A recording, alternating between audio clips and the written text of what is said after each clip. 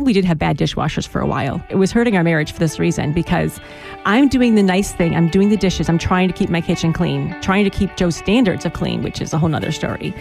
And I like to eat off clean dishes. Yeah, I don't know what else to say. It went to the dishwasher, so it has to be clean. If there's cruds philosophy. of macaroni and cheese on there or whatever, it's okay because it's been sterilized, right? It's been sanitized. So, okay. This is Behind Our Smiles. Pursuing connection. And finding joy. Even in the struggle. Welcome back. Hey, we're so glad today you're here. Today we're airing our dirty laundry. What?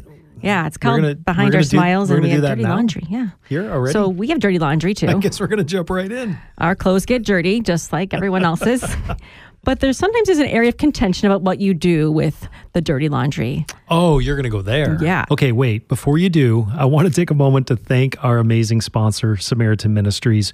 If you don't know a lot about Samaritan, they are a biblical solution to healthcare, connecting hundreds of thousands of Christians across the nation who care for one another through prayer, encouragement, and financial support when a medical need arises. You can find out more and even join today. It's affordable. Just go to SamaritanMinistries.org/smiles. So the other day ago, this was a couple weeks ago, Joe had shirts on the floor. They'd been a few days, and his shirts were on the floor for 1 day and for 2 days and for 3 days. And I'm kind of like, is he really going to keep them on the floor?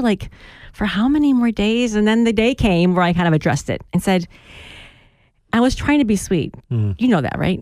I think so. I was really trying to be sweet, but inside I was sour. I'm like, why are they on the floor? And to clarify too, part of the issue is the way our rooms are arranged, that when you walk in the door is the first thing I saw. So it wasn't just in the corner of the room. So every time I opened the door of my bedroom, I'm seeing the 3 or 4 shirts. I'm like, I don't know if it was 3 or 4. I think it was 4. I think every time how many Tara clothes does he wear? shares the story with me, the number of shirts grows. Yes, I'll let you. Yeah. So go ahead and share the story. But first, I want to defend myself on some levels. Those weren't my shirts. Oh yes, I'm they were. Kidding. I'm kidding. I had gone for a run, right? So I came home and got changed so that I could go for a run. And I thought, I'll get to these shirts later. You went on several runs, apparently. Well, typically when I know the shirt needs to be laundered, I don't want to hang it back up. So that was kind of the You're most... so nice, Joe. Yeah, you were just helping me out. So Tara, I mentioned, just so you know, here's the dirty clothes memo on the floor. And granted, I am not a neatnik. Joe is the neat person in our marriage. Let's just be clear Apparently there. not. But this is his one area that I got him beat, so I'm going to bring it up. And his shirts on the floor. I'm like, hon, can you not put your shirts on the floor? And he's like, oh, yeah. And then he's like, well, I thought you didn't want them on the chair. Okay, then we have to bring up the chair. I didn't know you were going to go there. The chair. Okay, so we have a chair in our room. For sitting, right? But the chair hasn't always been for sitting. In fact, how often do we sit on that chair? I don't sit on it because Joe keeps his shirts on there. So in our old house, he put all of his shirts on the chair.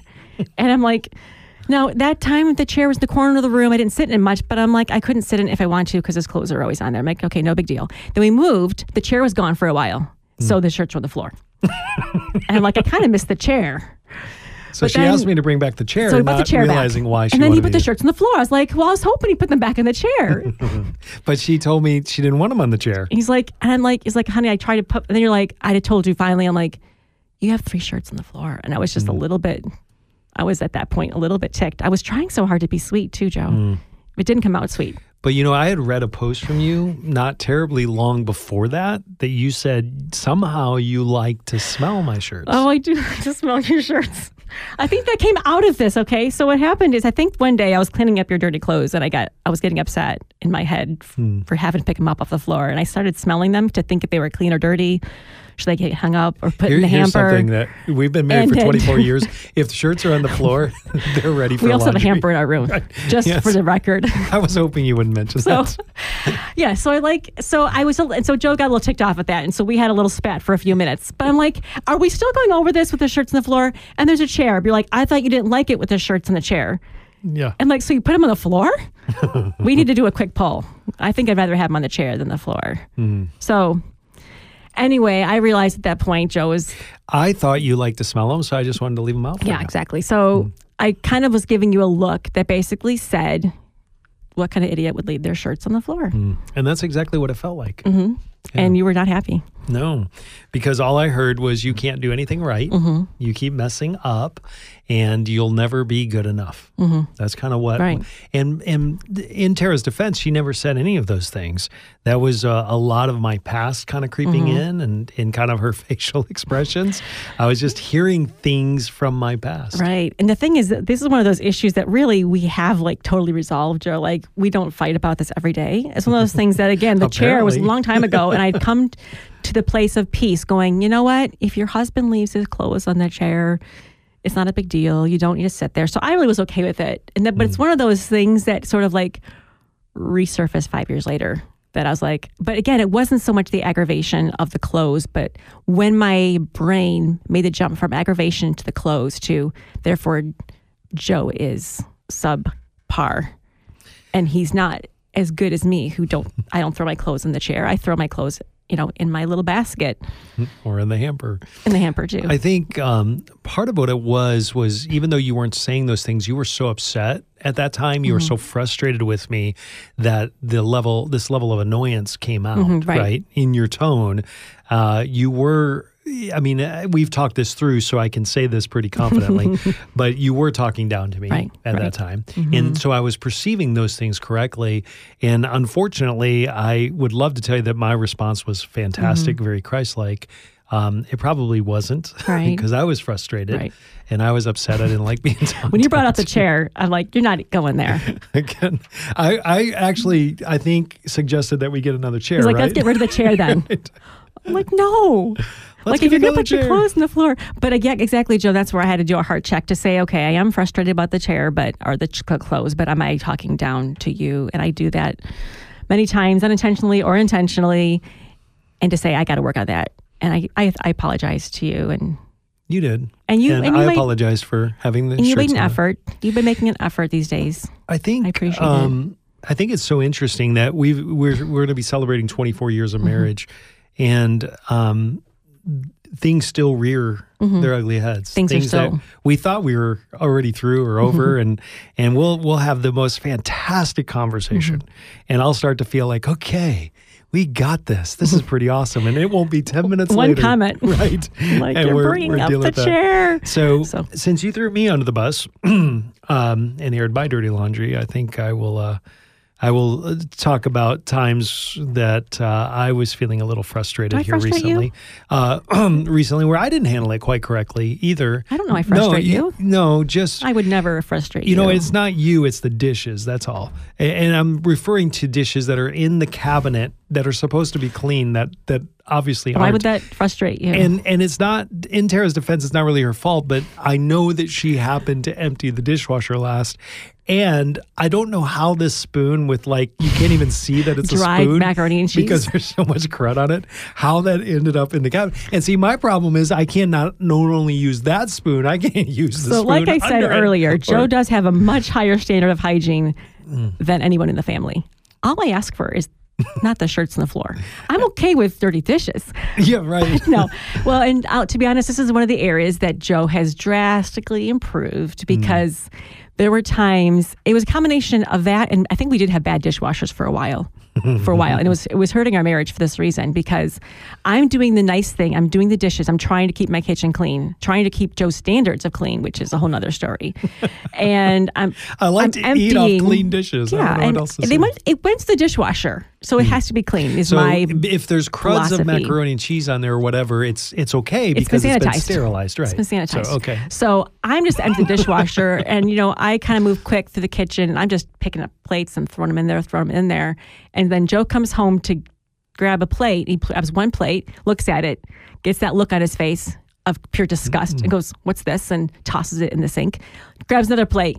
"What's this?" Toss in the sink. By the third plate, I can feel the plates kind of hitting the sink a little harder. Like, why are there no clean dishes? And I'm like, I emptied the dishwasher. I emptied it. It's been cleaned. You're like, but these aren't clean enough. I'm like, and you were a lot let's back up for just a Less second patient because then. yes, I was a lot less patient, but honestly what was happening was by the time you knew about it, it was already the third or fourth dish. Right. And I had reached, like, we're getting ready for dinner or whatever, and I wanted to help set the table or whatever, so I grabbed the plates out, and I'm going to get the tea out of the refrigerator or whatever, and the handle on the refrigerator, my hand sticks to it, and I'm trying to do these And your things. shirts are on the floor. Right. And so by the time that third dish, it's like, number one, we don't even have enough plates to eat off of tonight because they're all now in the sink. So yeah, I was not very Christ-like in my response to that. Well, and part of it was the personal end of it. I was not trying to make the dishes dirty for you. I like a clean dish as well. But I knew at that point I had totally failed you. I knew at that point I couldn't meet your standards and that I just felt stupid that I had failed in something so basic, right? And I didn't realize, and the same with the shirts. I don't think you realized because we've talked this through, but I didn't realize that Tara felt stupid and I didn't even realize I was talking down to her. I mean, I should have been very happy that she emptied the dishwasher. I mean, that's amazing that she contributes to our family in that way. But I ended up more focused on the fact that the dishes were dirty and ended up talking down to you. And I know that you felt stupid. I didn't realize it at the time. But when we learned that later, like, Joe, when you talk to me like that, it makes me feel stupid. We began to realize we had to come up with a better way to communicate. But hold that thought for a second while we hear from our amazing sponsor. Courtney was 17 weeks pregnant when she and her husband Greg learned that their son Shepard had a heart condition that would require multiple surgeries and were uncertain about his future. But Samaritan Ministries connected them with other Samaritan members who began to pray and share the financial needs of the pregnancy and the medical care Shepard needed. I don't know how Samaritan could have answered any differently and done any better. I don't know. And just to hear the confidence on the other end of the phone of this is not something that you need to be concerned about at all. You focus on the health of your family, the health of your baby, and we will walk with you every step of the way. Thankfully, through God's faithfulness and provision, Shepard is surpassing all of the doctor's expectations. To read more about this family's journey and how you can join a community of believers like them, visit SamaritanMinistries.org/smiles. That's SamaritanMinistries.org/smiles. And obviously, dried macaroni and cheese on a spoon is disgusting. We could, agree Really? with that. But I think what happened is in your disgust for the dried food or the mark, you felt disgusted with me, right? So But I felt that sense of like, oh, I'm the one with dried macaroni and cheese on me. But that really wasn't going through my mind. I think it was just carelessness. Right. I was careless in my actions toward you. I was upset because I can't find a clean plate and I'm hungry or whatever the situation is. Glasses are that way too, by So the solution the way. was we got a new dishwasher for starters. We did get a better dishwasher that was I was like, wow, my husband's so happy when he's eating dinner. All the dishes are so clean. But there's still some that slip through and we'll have a dish issue. But now you're much more gracious in saying, oh, this is a mistake. Right. And most times I don't say much at all Right. because it's just Not not worth that it. important. Right. Right. And the other thing is I do a lot more emptying of the dishwasher nowadays too. And not because I want them to be clean, but because I realized you're being a servant, you're helping, you're doing this, you're helping the family and I'm complaining about it. So we had to learn a better way to communicate, especially when we have a complaint, because it would be nice if we just had a marriage where there were just no complaints. That would be the easy solution. To be right? fair, Just the don't complain dishes anymore. should be addressed and perhaps Right. dirty clothes should be addressed. Right. But if my clothes on the floor are really bugging Tara, then I really do want to know about it. And I really do want to fix it. And a lot of times it wasn't in these are just quick, cute stories or whatever. But there were more severe things throughout our marriage of things that popped up. And it was never that we wanted to inconvenience you. I never wanted to hurt your feelings or any of those things or make you feel devalued by me not cleaning up after myself or whatever the situation was. I just was being careless. And by being able to set time aside to talk that out, I think it helped me to realize, wait a minute, how in the world is leaving my shirt on the floor hurtful to you? And then when you were able to explain that to me, it's not that you're just being mean and critical. It's that this actually does bother you. Well, and how we communicate that, I think, also will affect how we respond for both of us. That now instead of like me washing the dishes extra good or checking every spoon, I'm not like just fearing your wrath or your disgust. Like, oh, instead I'm going, you know what? This means a lot to Joe.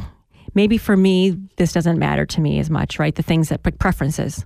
I want it this way, you want it that way. And say, maybe I don't like it this way or I don't care about it, but no, this means a lot to Joe and now I want to please you, right? I want to do things make you happy. And same thing, I know that you take your shirt off at night and you think to yourself, I prefer to just toss it, but I know for my wife, it would mean a lot to her if I put it on the chair, in the hamper, on a hanger. No, not the chair. And Joe doesn't get it, you don't get it right every time. But like now, since we've worked through that, it doesn't bother me a lot. Like if you're making an effort, you make an effort. I'm not going to expect you to have to do it right. And exactly also the floor, yes, I completely yield to your preferences. That there, because I probably should never have done that. The chair, once we began to talk that through and you understood, well, I put it there because I may put it back on after I run and shower. I may put that back on. I didn't want to hang it up.